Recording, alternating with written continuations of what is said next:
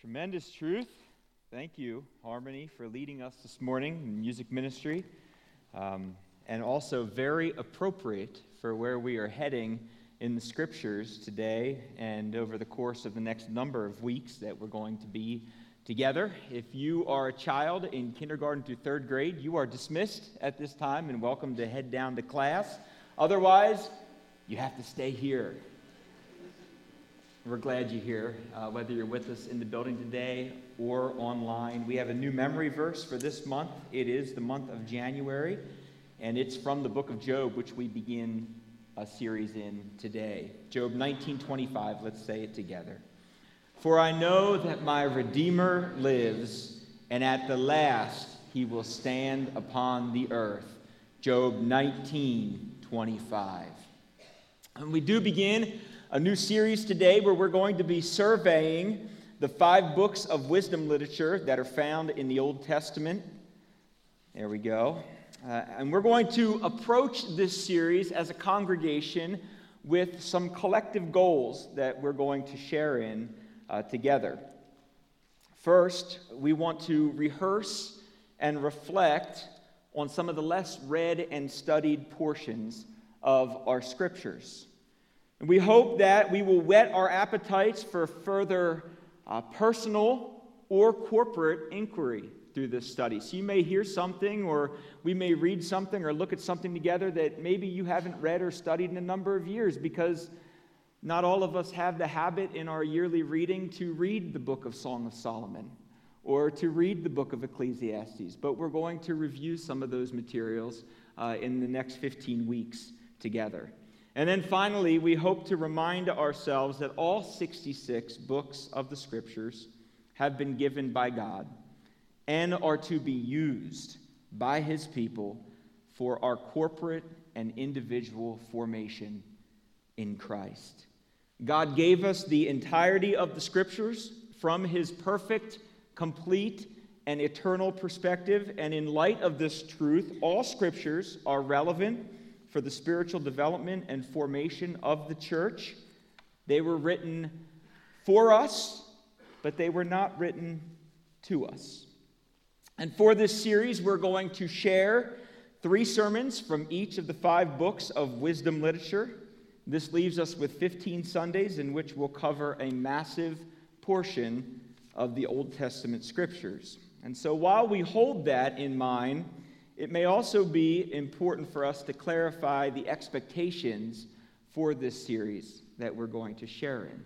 First, we are going to survey each book. It's not an exhaustive study. It's not expositional. It's more of a summary of content. The goal, again, is to whet our appetites for further study and further reading. We want to leave on Sunday curious and hungry for more. Second, we will not say all that there is to say or address in any one of our sermons time together. In fact, some weeks we're going to take very large portions of the text and have to share summary thoughts about those large portions and look at themes that are developed within those portions.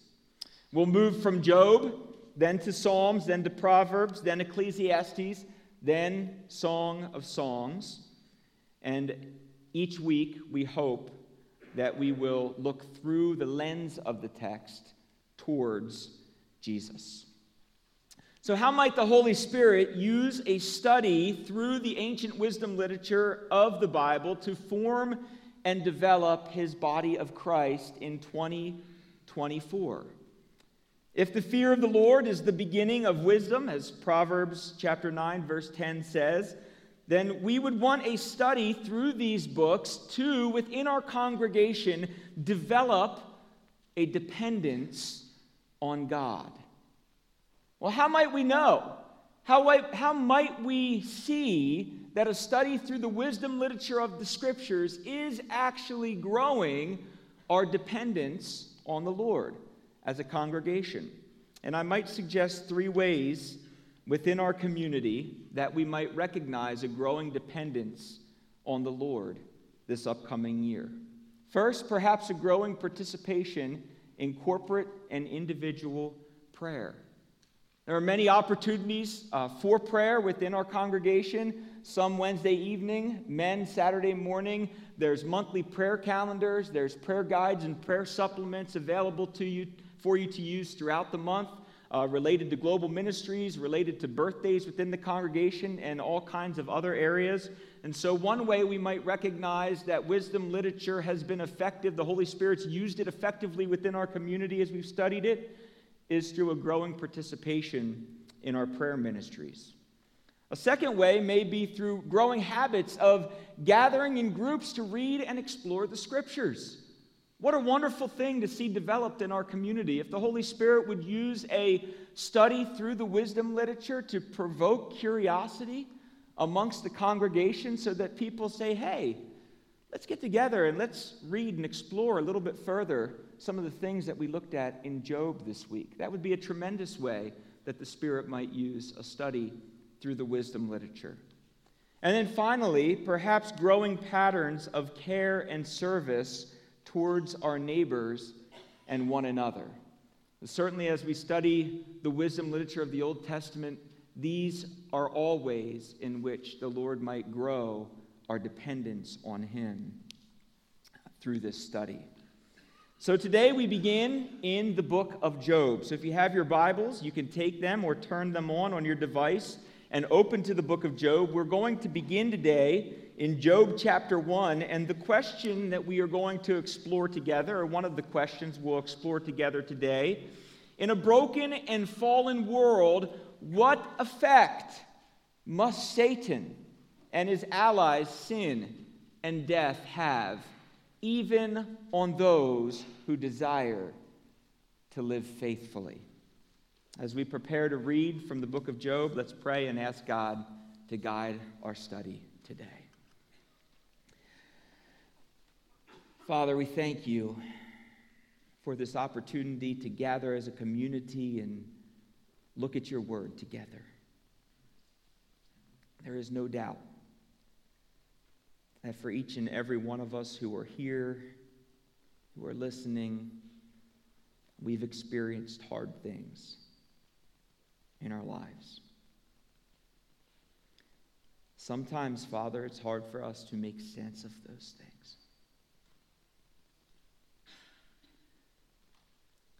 Sometimes we try to white-knuckle our way through life instead of really sitting and looking at the hard things that are around us and looking for you within them. As we open the book of Job today, we will see hard things in the life of Job, a good man, an upright man. We will see how sin and death affected his life. We will see how you were present with him. There will be many things that we will not understand. Many things related to trial and trauma and testing in our lives that are beyond our knowledge and comprehension on this side of heaven. Lord, we seek your wisdom. And we lean into the hope of your presence as the God who is with us, who does not forsake and abandon us in hard things, but sits with us and comforts us and can lift us up. We thank you for that today, for that reality. We pray that you guide and direct our time together through this book. In Jesus' name we pray. Amen. Job chapter 1 will begin today in verses 1 to 5. There was a man in the land of Uz whose name was Job, and that man was blameless and upright, one who feared God and turned away from evil. There were born to him 7 sons and 3 daughters. He possessed 7,000 sheep, 3 3,000 camels, 500 yoke of oxen, 500 female donkeys, and very many servants. So that this man was the greatest of all the people of the East. His sons used to go and hold a feast in the house of each one on his day, and they would send and invite their 3 sisters to eat and drink with them. And when the days of the feast had run their course, Job would send and consecrate them, and he would rise early in the morning and offer burnt offerings according to the number of them all. For Job said, "It may be that my children have sinned and cursed God in their hearts." Thus Job did continually. Our text presents us with a man from northern Arabia whose name is Job. He's cast as mature, faithful, steadfast. He's not sinless, but he is righteous. He's a man whose life might be characterized by his pursuit of a right relationship with God, a pursuit that's motivated by faith. He feared God. He regularly repented of evil. The produce or the fruit of his life served to us as a witness to how God had rewarded Job's faithfulness. The text describes for us a man who cared so much about honoring God that he would even make burnt offerings in the early morning for each of his children, just in the case that one might have sinned and cursed God in their hearts. This was the pattern of Job's life, the aim of his heart, to honor God, to serve his family, and humbly provide for his estate in the midst of a tumultuous and crooked world.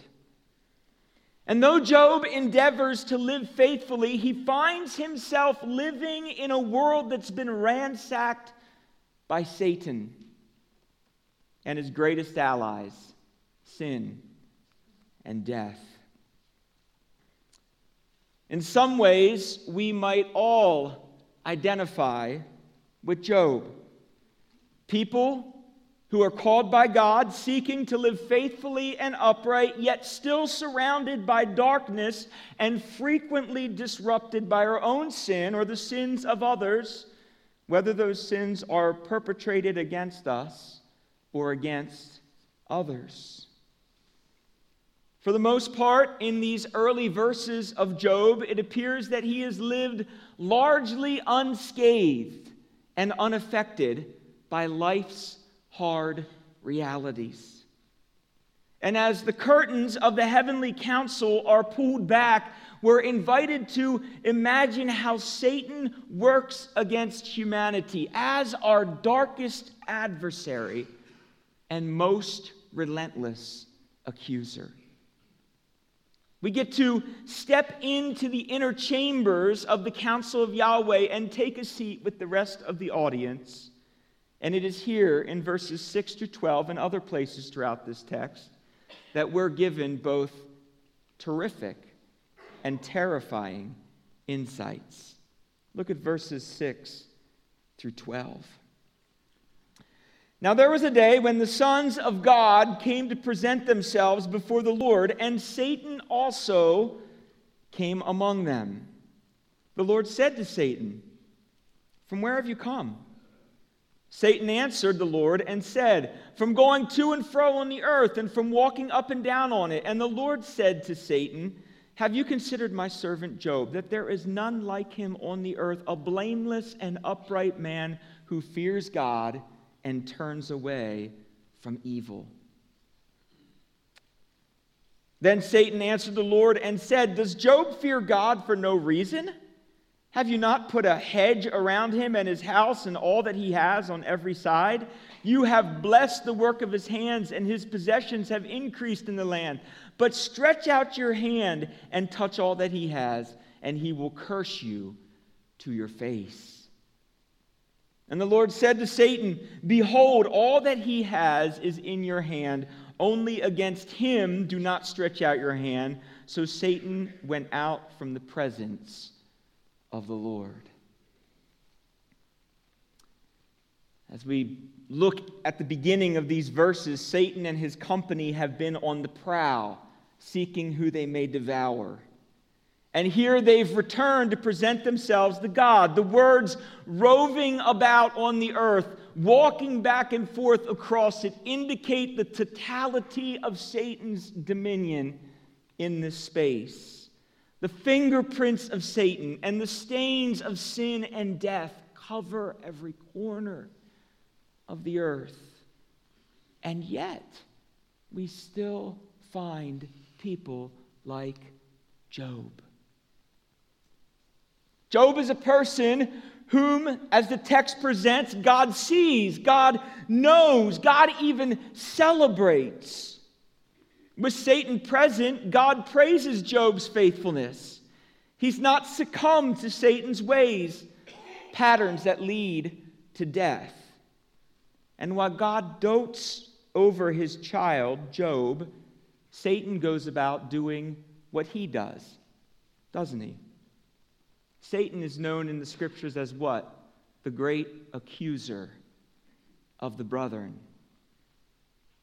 And so he begins to do what he does best. Satan dismisses God's praise of Job. Job only lives in this way because you, God, have sustained him. You've put a hedge of protection around him and everything that belongs to him. For Satan, then, the accusation of Job is that his faithfulness is only circumstantial. Job blesses God because he himself is blessed and has everything he needs to live comfortably and prosperously in this world. So Satan asks God, reach out your hand and touch Job in a way that adversely affects his comfort and security. Then in Satan's mind, Job's faithfulness would crumble under the weight of adversity, even to the point of cursing God to his face.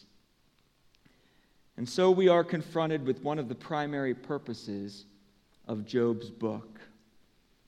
One of the primary purposes of this piece of literature is to introduce its reader to wisdom that is helpful to the righteous who face suffering.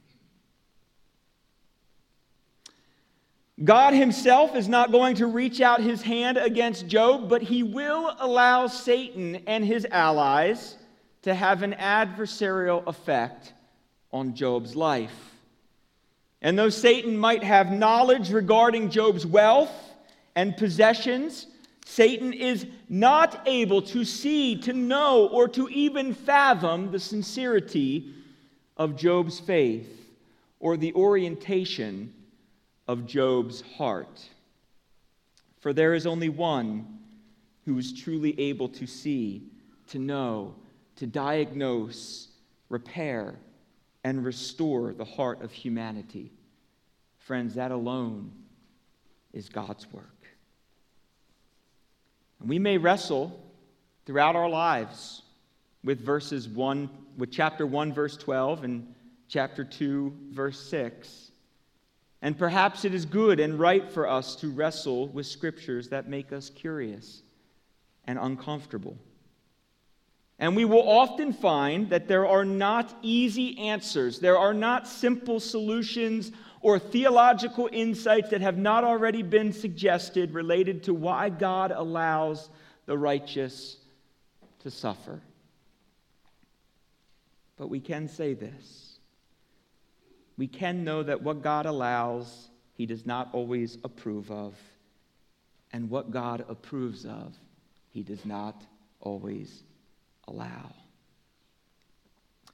And I am certain today that there are pastors, theologians, teachers, and Bible scholars far more knowledgeable than me who have said these words or offered similar sentiments in a better way than I have here. But for today, I have chosen to reflect on a reality that goes far beyond human understanding in this manner. We might also keep in mind that God's desire, God's plan, and God's will are three very different theological concepts. each one with multiple dimensions and many perspectives from which we might approach them. From our earthly, incomplete, and dimly lit perspectives, sometimes these concepts appear to synthesize or harmonize, working in correlations with one another. Other times they confuse and conflict us as they appear incongruent and maybe even at times antithetical. We do not see or know things from God's perspective. We understand God from an incomplete perspective. I'm going to need help with this today, I think. I don't know. There we go. We understand God from an incomplete perspective, and we live in a world that's not exactly how God has intended for it to be. Rather, we are confronted with the way that things are as a result of Adam and Eve's choice in the garden. A choice that each and every one of us would share in, because if we were in their shoes, we would have done the same. Anyone in here willing to raise their hand and say, I wouldn't have taken of the fruit? I don't think so. Not me. In the end, we can state with confidence that we live in this physical world where Satan has some level of dominion and rule, where sin and death have affected, and where God still rules and reigns with absolute sovereignty, faithfulness, justice, righteousness, goodness, and love, all of which have been demonstrated and revealed in Christ Jesus. So verses 13 to 19 are very difficult. They invite us to see the destruction that Satan is going to bring upon Job and his estate. In these verses, Job's enemies take control of his possessions. They kill his servants. Fire falls from heaven and consumes Job's sheep and his servants. Even more enemies come. They steal his camels. Come on. What do they need the camels for? They steal his camels, they kill his servants. Finally, a great wind comes and collapses the house where his daughters and sons had been dining, killing all of them. This is unspeakable devastation. Verse 20. Then Job got up and tore his robe. He shaved his head. He threw himself down with his face to the ground. He said, naked I came from my mother's womb, and naked I will return there. The Lord gives, and the Lord takes away. May the name of the Lord be blessed. In all of this, Job did not sin, nor did he charge God with moral impropriety. Friends, it's hard to imagine the totality of despair that's gripped Job in these moments. The text tells us that he tears his robe, he shaves his head, he falls prostrate, he's burying his face in the ground. His remarks are about the frailty and fragility of all of life we come into, and we go out of this world naked, and in between, God gives and God takes away. This is how Job perceives things. There are many of us here today, or watching online, who, like Job, have blessed the Lord through the trauma and tears of terrible tragedy and unspeakable loss. Can we just pause and sit in that for a second, that reality? Many of the people that we love, that we've shared in Christian community with for many, many years, that we've known, that we've walked through life with, that we've raised our children with, many of them have blessed the Lord through terrible times of tragedy.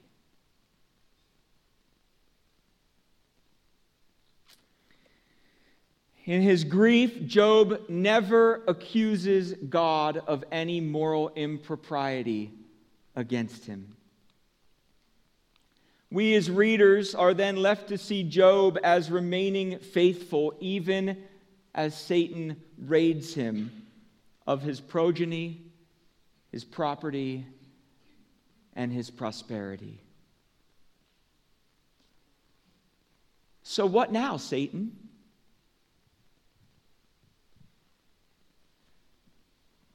Would Satan now realize that his dominion has limits, that his power operates within boundaries? Satan could strike at the outermost parts of Job, even in such a way that would affect Job's innermost being. However, Satan could never look into, see, know, or directly touch the condition or the integrity of Job's heart. Job's heart was out of bounds to Satan. Seeing Job's faithful and true response in the face of his own tragedy and despair, would Satan now relent? What do we know? He's relentless, isn't he? Friends, our accuser is relentless. These are hard things. Job is not a book for the lighthearted. Yes, there's some really fun things in there, like Leviathan and Behemoth. Some really exciting things. But the totality of the book and what we're dealing with here is hard. And it's hard because Satan is real. He's not made up. And his work has real effect in this world. It's not a fairy tale, friends. It's real.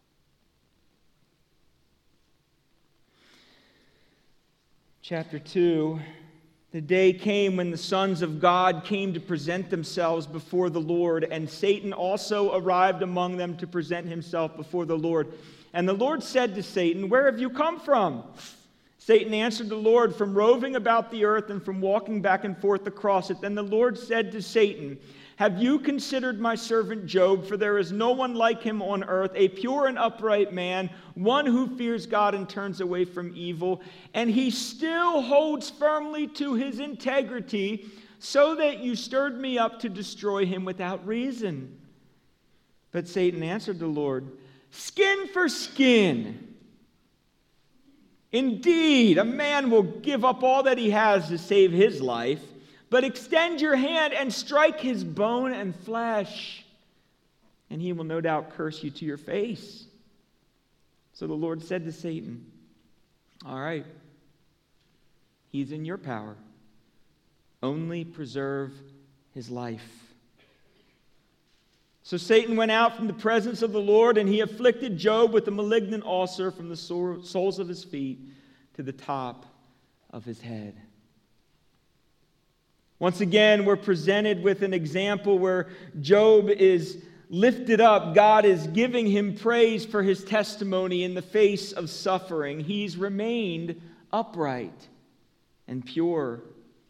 Satan's attempted to turn him against God, to see and to revel in a version of Job that would fall when he's faced with tragedy and suffering, turning from God, even cursing God. Job has not given Satan the satisfaction.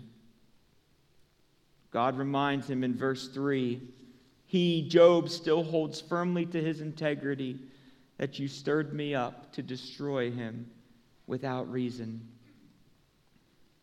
Friends, clearly, it is the desire of Satan to see the righteous face the brutality of suffering, and within it, to fall away from God. Our accuser will not stop. This time he intends to rob Job of his own health, his own well-being, and in the mind of Satan, Job has been able to cling to the comfort of good health. And this must be the reason that Job has not cursed God.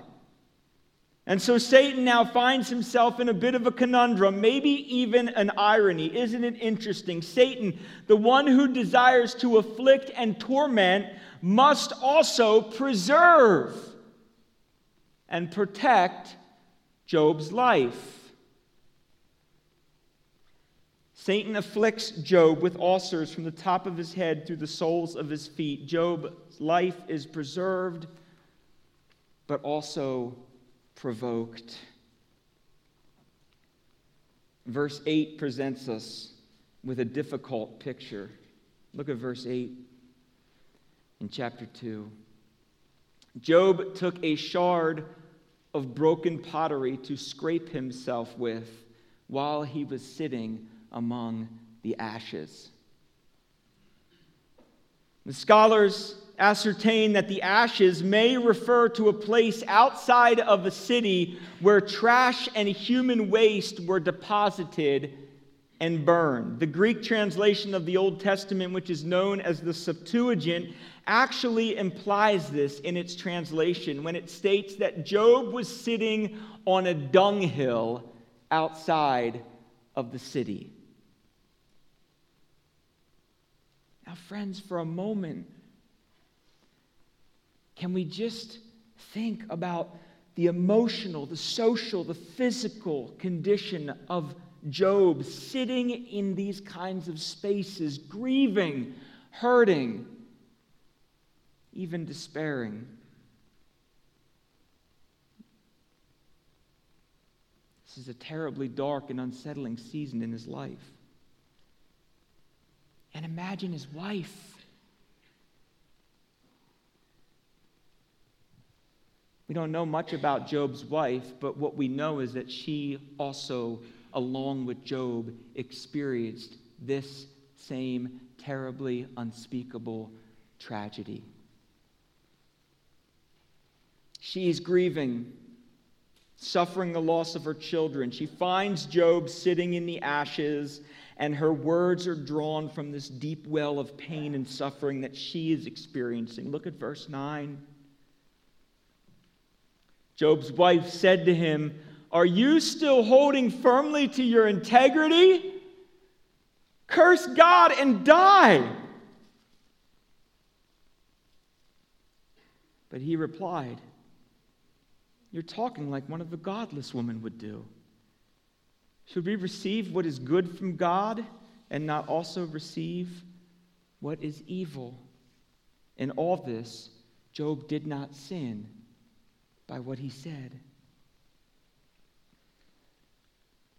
Job is quick, even within his own suffering, to recognize the place where his wife's words are coming from. He does not say that she is a foolish or godless woman, only that in this moment she is speaking as one would. He then offers a redemptive redirection. We all need a redemptive redirection from time to time. I know I do. From the ashes of his suffering, just a glimpse. It gives us insights into the theological foundations from which Job could stand up under the loss and the grief that he was suffering. We might read these words as spoken through tears to the one person, his wife, who remained in his life, who he cared most about. Could you imagine this conversation between husband and wife? Shall we indeed accept good from God and not also accept adversity and disaster? Would we accept all of the good that God ordered in the opening scenes of his creative action and then turn around and not accept any of the consequence of unfaithful choices that we have made within it? This is the world we live in today, church. A world that's disordered, that's disembodied, that's disoriented by the effects of sin and death. And this is so very often a pain-filled reality. And this is also a reality that God is able to redeem. And through His Spirit at work within His adopted children, that is us, the church, God is making all things new. He's actively renewing, restoring, and reconciling people unto Himself. And those of us who no longer walk in darkness but have received the light of Jesus, though we experience the effects of sin and death in these spaces because of Jesus, we have great hope for an eternally good and abundant future.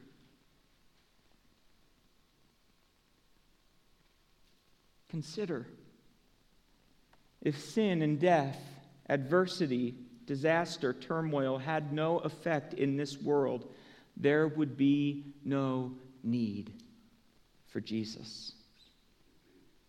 We would all still be puppets in a garden created by a fragile God who could only love the beings He created to only be able to rightly love Him. The gospel delivers a very different message to us. The gospel tells us that we were created by a great and glorious God whose glory, goodness, and greatness is not dependent on His created beings, so that He could create them with the agency to choose other than His good and righteous ways. And when we rejected His good and righteous ways, sin and death entangled us. They came into the world, and we became enemies to our great and glorious Creator, who, because of His great love and mercy, loved us still, even when we were at enmity with Him. God sends Jesus into the world, His only begotten Son, and Jesus entered the world as just like us. The effects of sin and death also worked against Him, yet He Himself remained free from sin. He never sinned. He never took hold of the forbidden fruit. Jesus remained faithful all the way through His death. He did what we could not do. Then God raised Jesus from the dead so that when we look upon the resurrected Lord, when we call upon His name, seek His face, confess our inability, turn from our sin, we receive the right to be named into the family of God, a good and eternal reward, one that is not earned but is given. Sin and death had to have an effect on Job's life, and Satan made sure they did. Sin and death had to have an effect on Jesus' life, and Satan made sure that they did. Sin and death will have effect in our lives as well. However, sin and death don't have to have the final word. There is one greater, one who calls through the storm, who calls through the turmoil, who calls through the adversity and disaster. As the winds and the waves thrash about, God is present. Jesus is here. Peace be still.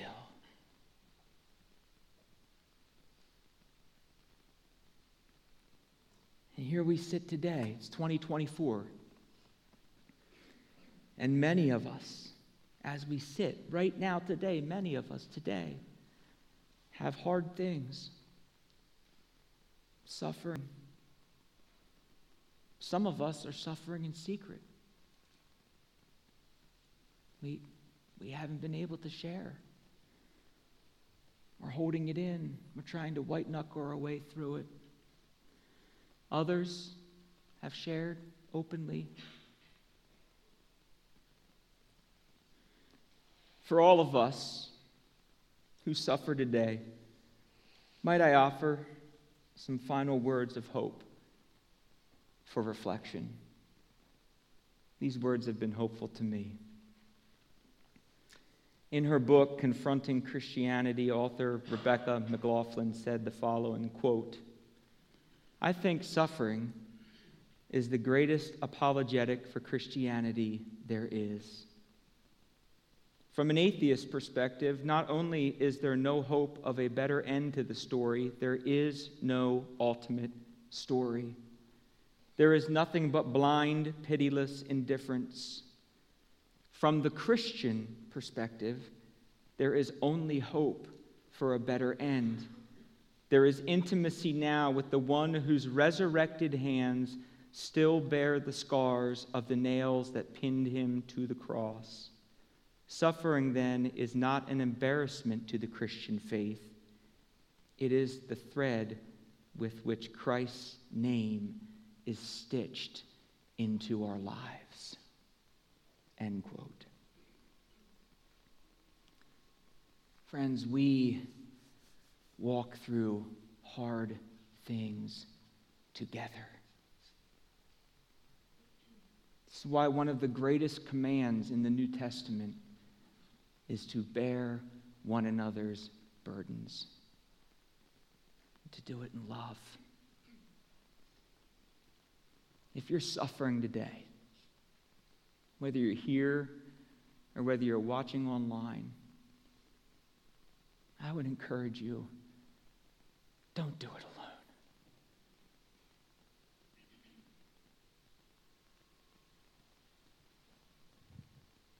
Know that Jesus is with you right now in your suffering.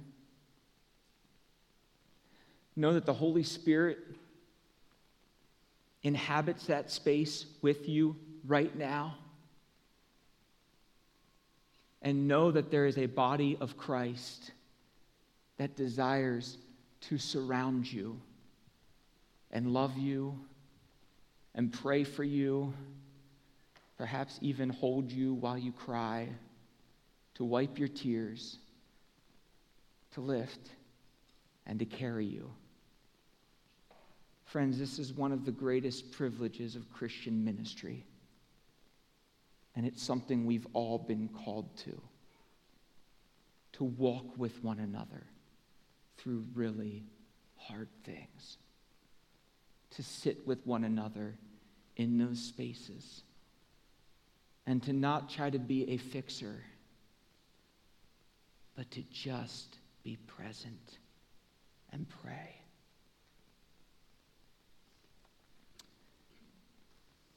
Father,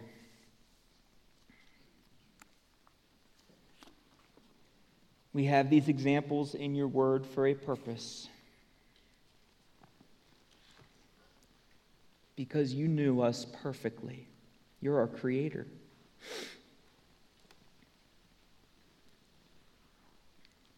You knew how hard things would affect us, how our hearts would be broken, how we would suffer in this space.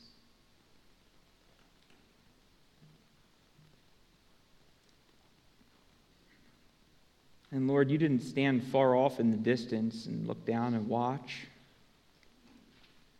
You came to sit with us.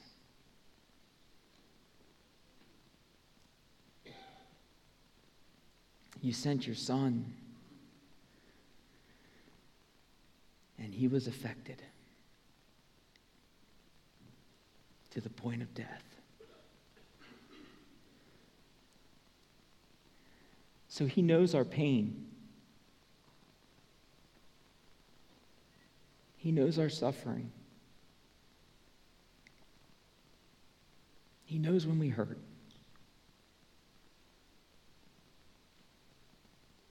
He knows what it feels like.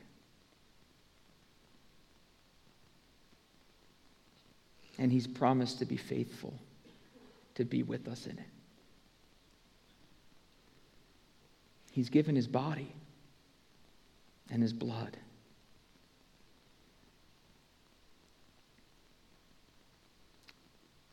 Oh, we can be thankful for him. And we can look forward to a good and eternal future with you.